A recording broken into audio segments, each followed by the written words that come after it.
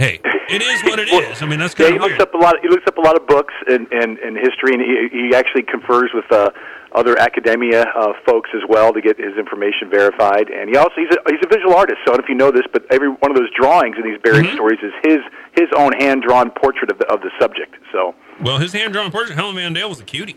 Yeah. From what I'm seeing here, but the movie about Looney does not really bring her up, or she's not really a big prominent part. They need to do. No. Tom Hanks needs to do another movie about John Looney or a part 2 or something. I don't know, but and have Bruce as a consultant on the film. Sure. I agree. For sure, I agree. I totally agree. So, okay, getting into some of this other stuff here. I enjoyed the story about Pritzker and Johnson, but I really wanted to talk about words from the editor. So, consume mainstream propaganda at your own risk. You guys kind of lay out again, or your wife Kathleen lays out again, the repeal of the Smith-Mundt Modernization Act during the Obama administration, which took away the prohibition for the media to be able to propagandize Americans. Well, it took away the prohibition of government funding of propaganda. Okay. That was the key. I mean, the media can propagandize all they want, and they have for decades, centuries. But in terms of the government-funded propagandizing, see, during World War II, we had the radio. What was the Tokyo Rose and all that stuff? Gary probably can help me with that. Yes. I don't know where Gary is. He disappeared. He does this all the time. Yeah. Anyway, we were propagandizing our so-called enemies abroad. With our radio and our print and all these things there was a whole, division in the executive branch formed to do this, and there was a prohibition put on that same organization propagandizing American people here on our own soil. Well, that was removed. It was called the Smith-Mundt Act back then. That was the prohibition. Those were the two senators that proposed the act, Smith and Mundt. And in the 2012 National Defense Authorization Act, that was removed. It was revoked. It was rescinded. So that, if you may or may not recall, in the 2013-14 era, since when you turn on cable television, cable news, the MSNBC, CNBCs, Fox, all of them, they all have all these former government officials now as talking heads sitting there gaslighting us all effectively, and they're still getting a pension from the government's paying them and so forth, and that's why now you have so much propaganda in the media. It is funded by the government, and that's what that prohibition was about. Creepy, man. But my favorite thing in this, I don't know, the Helen Mandel thing kind of blew me away, but her referring to the cable of billionaire and entitled elites, this is a quote, or as I like to refer to this cable of megalomaniacal, right? Yeah. Perps and pervs, the precious. That's hilarious and so fitting. And I laughed out loud when I read that, the precious, because that's how I think of it. You got it. But she's going to be thrilled.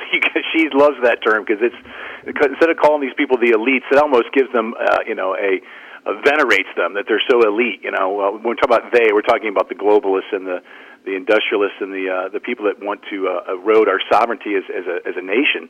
And she's referring to now as the precious. Yes. I love that. And then you guys, and so I got to admit, I was a little surprised we didn't see more about 324 Main Street building collapse in the Reader until now, but I also know you guys are all about having all your facts straight, making sure you know what's going on, and making sure you can source everything that you put out there, which I very much appreciate, and I'm glad that, I wish there was more of that going on all forms of media, but this is a very comprehensive play-by-play of everything that went down with that building collapse. Yes, that's Dr. Ezra Sidran's efforts. We have to give him the credit where credit's due. He did all this research. I've known Ezra for over 35 years, actually, and he's a Davenporter. He's been around a long time here in the Quad Cities. He's been going down to City Hall a lot since this collapse, and he's been doing a lot of research with FOIA requests and just deep dives on all the details behind the 324 Main Street building, and starting with 2015 is where he starts with the modern day story, if you will. The building was built in 1907, and there's details about every violation, every complaint, every official notice to vacate. And when you read this, you look at this. If you're looking at this from afar and you didn't really, I've had numerous people look at this from afar that aren't living in the Quad Cities, and they've all just said, "What the hell happened? How did this get? Why did this place not get shut down sooner?" And that's kind of a $64,000 question, and it's more than that. Yeah, it's big time more than that. Yes, yes. In fact, Ezra's been down at City Hall and admonishing the City Council to not listen to the whispers that they have qualified immunity, or that the staff has qualified immunity. That's kind of the behind the scenes kind of discussion, is that all these lawsuits that are coming, the people that were behind this, by behind this I mean the officials, the city administrator, things like that. I think they're going to try and hide behind qualified immunity. That, because they're in government, they somehow have a special shield of immunity about these things. And this is going to be the test. This is going to be the big test. Yeah, I mean and obviously still going on. Now they're building a new building there now, correct? That's what it looks like still on. Yeah, I mean it looks to me like they've got a foundation in there. I was down there, I don't know, a couple of weeks ago, and it looks like they're building a new building in that spot. And I don't know who's building it. That's way new information. I better get into that. We're going to have another story by Ezra coming out in March, actually, that's going to be about the city administrator's paid leave, the settlement for $1.6 million. Yeah. I wondered about that one, too. I've been curious as to when, some of this stuff was going to come out, or you guys were going to dive into it. But I know your brain has been busy because Julian Assange is in the news again. Well, he should be. He should be in the news every day if you care about press freedom. And I know a lot of people kind of roll their eyes when I bring up Julian Assange. It's because he's been isolated for so long. He's been made irrelevant to most people. But without Julian Assange's publishing of whistleblowers' disclosed information, we wouldn't know nearly what we know about how the skullduggery that's going on with our tax dollars, frankly. And if Julian Assange is extradited, he will die here in America. Then he'll die here, and he'll be vilified by the government as espionage and all this nonsense. And publishing will be chilled. I mean, it will be who's going to if Julian Assange goes down, who's going to take up the mantle and say, oh yeah, I'll take the risk that Julian took when somebody inside the government brings me data that the public should know, that should be disclosed. Who's going to take that risk if they see how they treated him? This is a big deal. More people need to be paying attention to it. And his trial is coming up February 20th through 21st. And let's recall some of the context here. We have an Australian citizen. He's not even in America. He's not even a U.S. citizen. He's in England, and he's being charged with extradition by the United States. He's not even a U.S. citizen. This is really stretchy. This is really pretzel logic is what's happening here, and it has to do with the collaboration between the what's called the Five Eyes. Those are the 5 intelligence agencies out there that collaborate. That would be U.S., Canada, New Zealand, Australia, and England. And that's why he is in the pickle he's in. So, and there's all, I mean, I could go into a deep dive on this if you want, but I'll keep it short. The original reason he went into the embassy, the Ecuadorian embassy in England, was because he was accused of rape by 2 women back in Switzerland, I believe it was.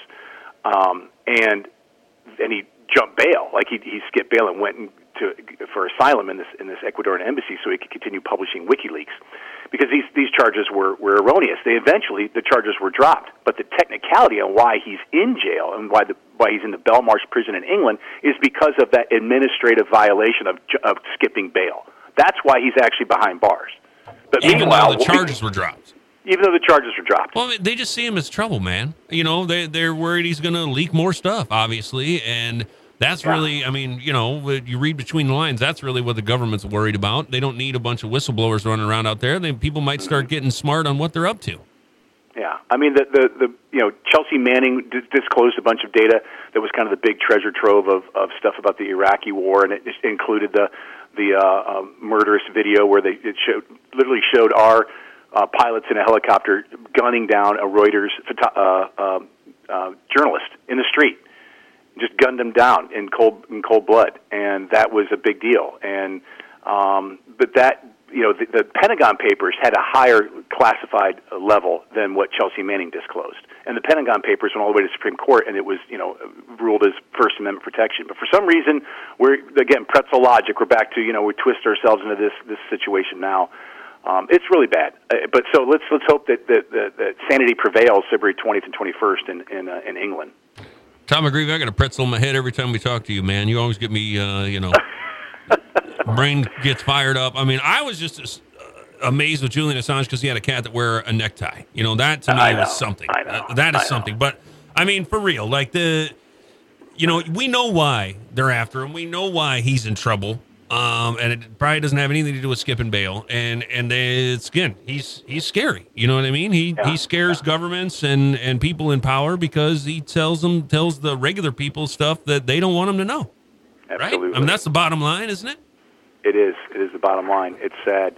You know, and appreciate all the compliments on our coverage. We work hard at it. We appreciate it, and we're glad that people pay attention. And we also have what's going on in the Quad Cities as well. Of course. You know, over 1,000 different events listed here in the Quad Cities, everything from visual arts to concerts to theater, dance, comedy, festivals, what's happening with kids events, and, of course, the live music co-sponsored by Vintage Radio, 107.7, WQUD, yes, our sir. favorite station, you know.